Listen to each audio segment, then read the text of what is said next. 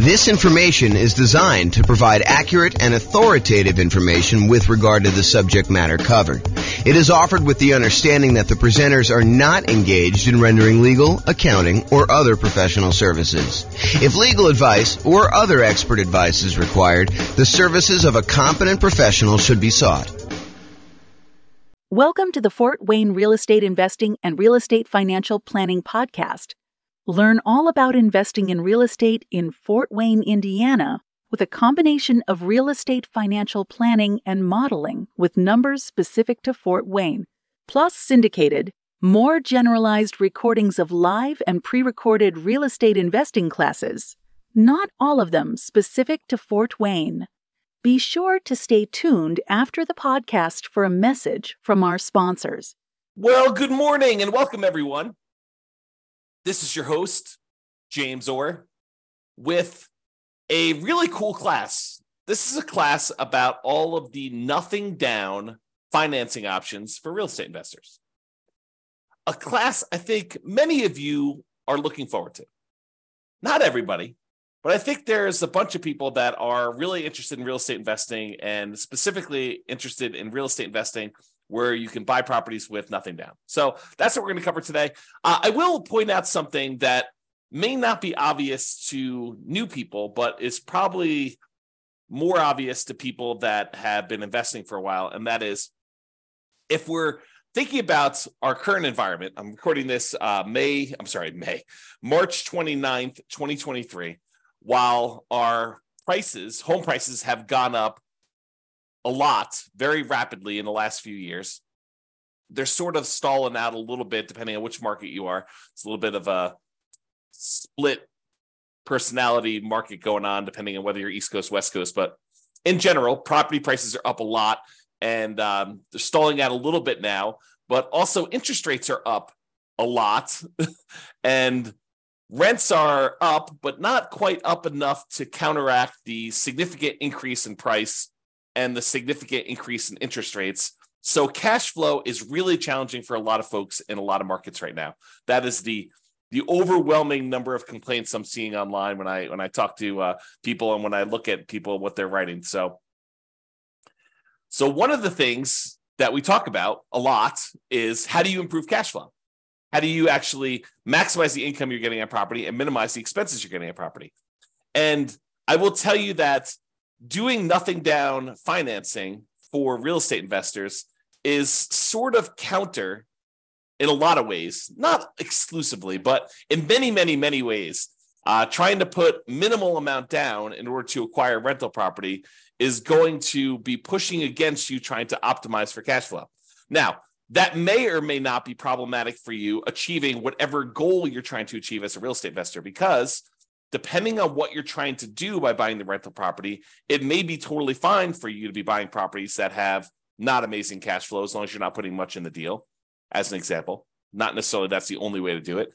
Or it may really hurt you if you're trying to do something else. So if you think about it from this perspective, and we go into a little bit more detail about this when we talk about setting your goals to be financially independent, but sometimes you're buying properties because you intend to have that particular property contribute to the cash flow you need in order to be considered financially independent.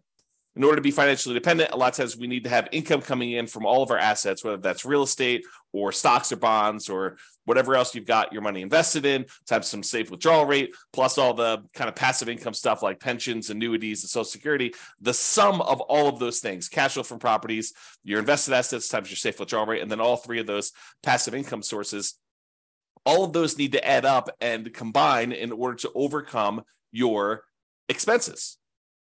So if you're buying properties with the intention of the cash flow from them to actually help you become financially independent, then making sure that you have positive cash flow and as strong a positive cash flow as possible, kind of like the best bang for your buck, the money you put into the deal to get the best cash flow. Although maybe sometimes you're willing to de-risk by doing some things that aren't optimal from a return on investment standpoint, but they're optimal in a kind of like conservative, reduced risk safety standpoint.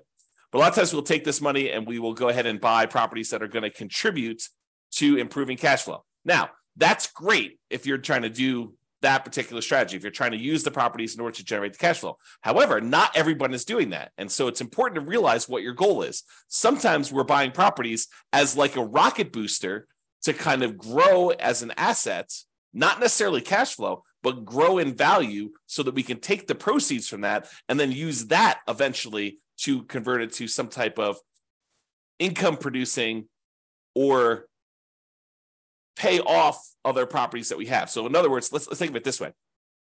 Sometimes you're buying properties in order to get the cash flow. That's kind of option A. Option B is you buy a property that doesn't have amazing cash flow, but that you know has got significant equity growth opportunities and some other aspects to it, like debt pay down or something like that, where you're growing your portfolio very rapidly. Then 1, 2, 3, 4, 5 years from now, you're going to take the equity you've acquired in that particular property. You're going to then liquidate that property and use the proceeds to maybe pay off the other properties you have to really improve cash flow on those. Or maybe you're going to take that and use it as a down payment to buy something that will cash flow a lot better at that point.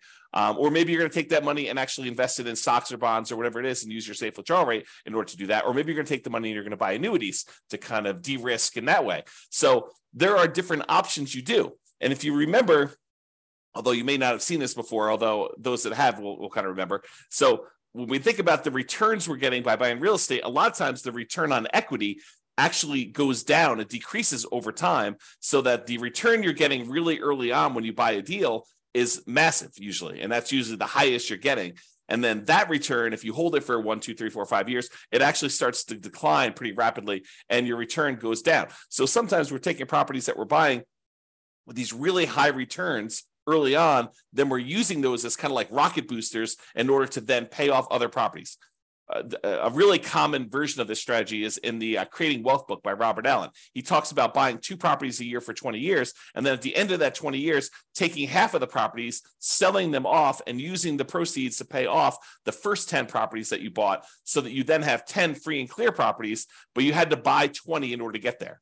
And if you're trying to do the strategy like that, then buying properties with nothing down can really help you get to that end goal. Not necessarily that those properties are going to be cash flowing amazingly, because that's the opposition you have, but that's the idea. Okay, so now that I've gone off on a crazy tangent early on, let's get right into the nothing down financing options for real estate investors, and we'll cover what they are. All right, so here they are. Here are the nothing down financing options for real estate investors. The first one is the entire creative financing family of options. And I'm going to go over what those are here in the next slide, not into like excruciating detail, but I will go over what they are so that you're familiar with which ones there are and kind of maybe a comment or two on whether they're likely to be nothing down.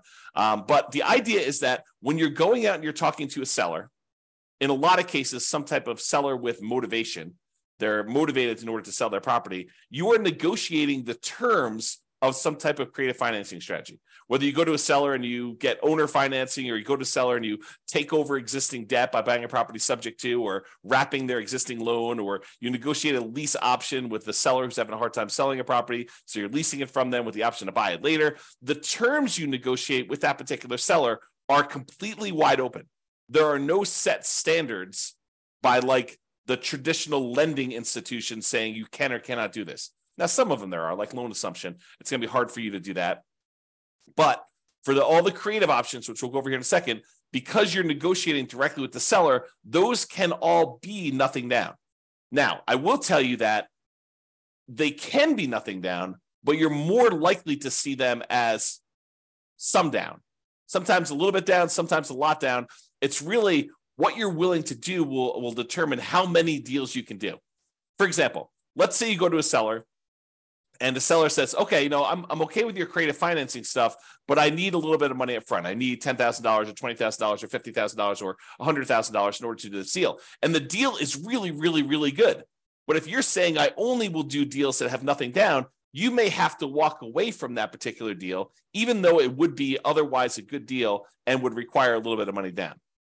Okay. Now, there may be another seller that's like, sure, I'll do nothing down. It doesn't matter to me at all. And you could do those. But I think you'll find more deals and a wider variety of deals. And sometimes I could argue better deals if you're willing to put a little bit down. Okay. All right. So that's creative financing. Private money and hard money. A lot of people just interchange these. I actually think of them as different. So private money, in my mind, is a lender is someone who is not in the business normally of lending money. And the most common example I use is grandma. You're at Thanksgiving dinner. You're telling grandma that you are doing this real estate thing. You're investing in some properties, and maybe you're flipping properties, and you're going to this hard money lender, and the hard money lender is charging you, 15% and 2 points. So they're charging you 2 percentage points of the loan in order to initiate the loan, and they're charging you 15% interest for the 6 months or 8 months or 12 months or whatever that you have the loan out there for. And grandma says, "Whoa, 15%. I'm only getting 4% on my CDs. I've got $500,000 in CDs. How about I loan you the money instead of getting 15%? Let's say you pay me 7% or 8% or 9% or 11%." And you say, "Grandma, that sounds great." And she's like, "Well, it's better for me. I don't want to give the bank this money, and they're only paying me 4%. I'd rather have you do it. You can make some money with it, and I get more than what I get in the bank." Or maybe even grandma says, "I'll do it for the same 4%. I might as well." And so the idea is that private money is someone that you know personally, that you've gone to, and you've asked them to become a lender on your real estate investing projects. They are not in the business of loaning money typically. Okay. And the terms of that are primarily based on your negotiating. If you go to Uncle Charlie, and Uncle Charlie is a shrewd businessman, and he's like, I would be willing to do this, but I want you to have some skin in the game. I want you to be, invested in the deal. I want you to have 10% or 20% of your own money in the deal, and I'll loan you as much as you need. And I'll even give you good terms. But it's up to you to negotiate those terms with Uncle Charlie or grandma or whoever else you're borrowing money from. Okay. And I will tell you that a lot of times this is based on trust. But there are some times when the quality of the deal matters, and the quality of deal can help. You have really, really amazing deal flow. This will be a lot easier for you to negotiate. And I think that's true universally, okay, with all the people that you're negotiating directly with. All right, hard money. So hard money is money that is borrowed from someone who is in the business, or some company that is in the business of loaning money on deals. A lot of times it's based on the quality of the deal and a little bit of negotiation. Typically, it's only commercial loans, so you're not usually going to be able to move into these properties. There are probably few exceptions to that, but most of the time, a lender doesn't want to deal with the loan requirements of making loans to people that are going to own or occupy. The rules for that are different, my understanding, and so they do not want to make these loans to people who are going to own or occupy. They want to make them on someone who's going to buy a property, flip it, or buy it as a rental and do something like that. Okay. So typically commercial properties only, typically not good for house hackers or nomads that are trying to do this stuff. And hard money loans, they can be nothing down if you have a good enough deal, and you can go in there, and the rates on them tend to be a little bit higher. They also tend to charge some points, although not always, but it tends to be that way. So there you go. That's the difference between private money and hard money, and those are options as well. So we've covered credit financing, which I'll go over some different strategies here in the next slide. Private money and hard money, kind of the difference between those two. Then let's talk about the typical nothing down financing options for house hackers and nomads. If you're wanting to do traditional non-owner occupant loans, where you're buying investment properties, you're not moving into them, it's hard to do nothing down unless you do creative financing, private money, or hard money. To go and try to find a traditional lender willing to loan you money as a non-owner occupant, buy an investment property, is going to be really hard to do. Now, if you're a house hacker and you're buying a single family home where you're going to get some roommates, or a duplex where you're going to live in one side and rent out the other, or a triplex where you're going to live in one of the units and rent out the other two, or a fourplex where you're going to live in one of the units and rent out the other three. And with the duplex, triplex, and fourplex, you can, in addition, have roommates in your own unit if you wanted to. So you can house hack in two ways. You can house hack by unit, and you can house hack by roommates. But if you're going to do strategies like that, there are traditional financing options available that are nothing down and that you can do those with.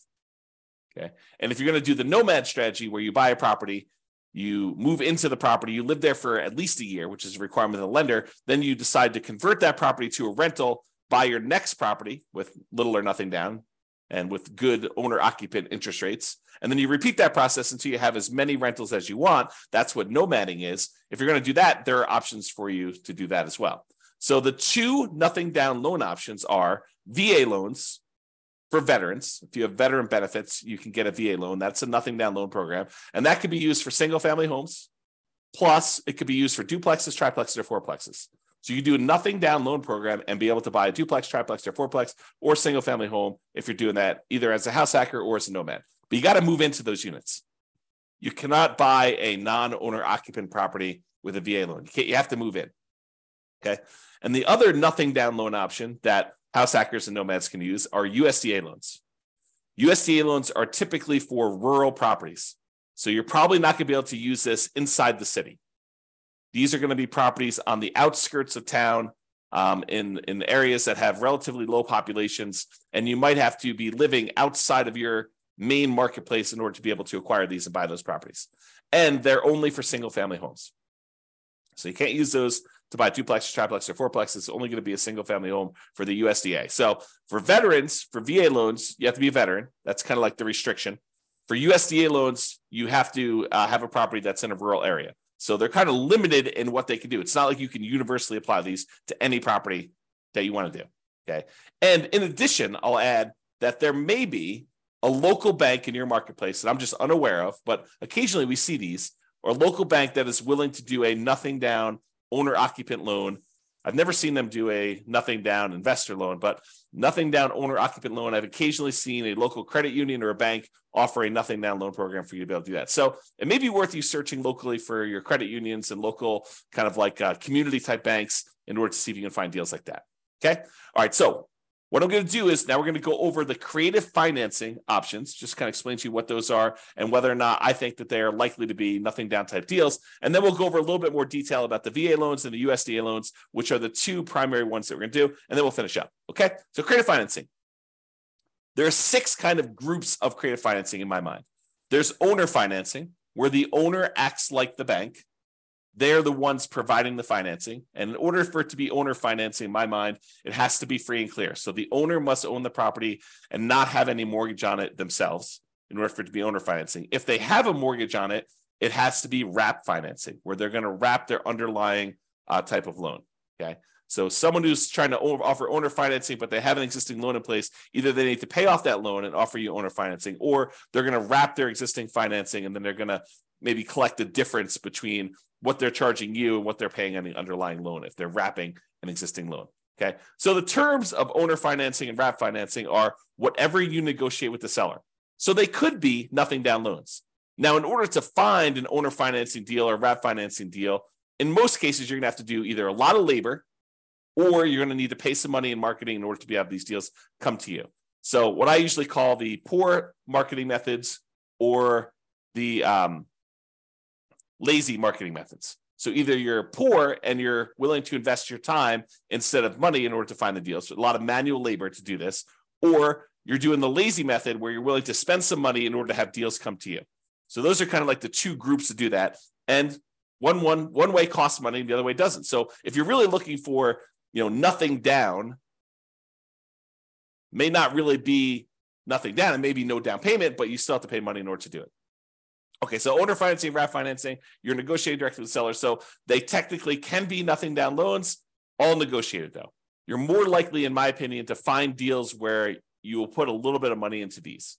The chance of them being nothing down is relatively small. It's not like, 90% of these are nothing down. That's not been my experience. Maybe it'll be yours. So there you go. All right, next one is loan assumption. Loan assumption is when you're formally going to the bank and you are taking responsibility and formally assuming the loan from the seller. For example, they have an FHA loan and the FHA loan has really good terms on it. You're going to be moving into the property. And so you go to the bank and you say, look, I'd like to formally assume this FHA loan. They say, great, fill out this paperwork. Maybe there, maybe not. There's a fee involved. And you take over their really low interest rate on the loan themselves. Now, in most cases, especially when prices have been going up rapidly since they got their assumable loan, the FHA loan as an example, they're going to have a bunch of equity in the property. How do you deal with the equity? So a lot of times it's not going to be nothing down if you're going in and doing a loan assumption. Now, if they don't have any equity, if they just got the loan and you're formally assuming it, then they may not have much equity at all or no equity. And so in some of those cases, it may be nothing down. Okay, so loan assumption can go both ways, but I think most of those are you're going to find where someone got a loan a few years ago, especially the last few years, where the property prices have gone up very rapidly and they don't have, or they do have a lot of equity. And so you're going to have to negotiate for how that equity will work out. And a lot of times that will mean you putting some money down, giving it to the seller to kind of do that deal. Okay. All right. So that's the first thing: owner financing, RAF financing, and then loan assumption. Loan assumptions, you're formally assuming the loan. Then there's the whole rent to own, lease option, lease purchase family, where you're leasing the property for a period of time or renting the property for a period of time, either way you want to use it. And then you're actually either getting an option to buy the property or a purchase contract in order to purchase the property for ideally some pre-agreed upon price at some pre-agreed upon point in the future, or a period of time that you have the option to do so. Okay. And so those, they could be nothing down. You could go and negotiate and find a seller who's motivated, who's like, look, I can't afford my payments anymore. I will go ahead and step in and start making your payments for you on your particular loan or on your particular property. Maybe it's rent or lease. And the seller may say, yeah, I'm motivated enough. I will do that with nothing down. I think you're more likely to find people willing to do those with a little bit down, but you could probably find one with nothing down. Then you've got the whole agreement for deed, bond for deed, contract for deed, installment land contract, where you have a contract in place, an agreement in place, where if you make payments over a certain period of time, at the end of that, you get a deed on the property. And those could also be nothing down. Again, you're likely to find ones where you have to put a little bit of money down, but you can find those like that. And finally, subject to is where you are, the seller is agreeing to deed you the property, but they're leaving their loan in place, and you would go and usually make payments on that underlying loan. There are versions of this where you don't, but it's exceptional. It's unusual. So you go in there and you buy a property, and there's an existing loan on the property, and you're agreeing to make payments on that loan, and the seller is deeding you the property, which means you are now the owner, and you're doing that. And I think those, you can find those where you have nothing down situations as well, although I think you're likely to find some where, especially in our current marketplace, where they have some equity and they'd expect to see a little bit of money. Sometimes it's as little as moving costs, right? I need some money in order to put a security deposit and a down payment or some other kind of like get me moved to another part of the country. There's some type of incentive to help them out of the particular situation. So sometimes it's that size of down payment, but sometimes it's a lot more, and it's all negotiated. All right. So those are the creative financing, nothing down type strategies you've got there. Now let's talk about the VA loans and the U.S. Department of Agriculture loans. So both of these are Nomad approved. If you're trying to do the Nomad strategy, I like these loans for doing Nomad. In fact, VA is probably my favorite loan for doing Nomad, especially if you could find the duplex, triplex, or fourplex as one of your first properties to do. Okay, so both Nomad approved. For VA, you must have the VA benefits. For the U.S. Department of Agriculture, the rural property loan has to be a rural property, has to be outside city limits. And there is a eligibility map you can look at on the USDA.gov website. You type in the address of the property, and it will tell you if it's a USDA eligible property.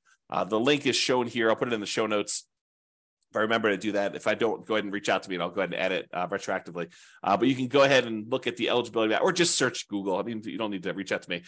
By the time you search it in Google, you'll get a response faster than me. It's USDA eligibility map, and it'll just show you where the USDA property are eligible. So you take an address of a property you're looking at, whether that's some property that you found through marketing of your own, or if it's property listed in the MLS, you go look at the property there. And by the way, don't take real estate agents' words that it is a USDA eligible property. You should verify this yourself.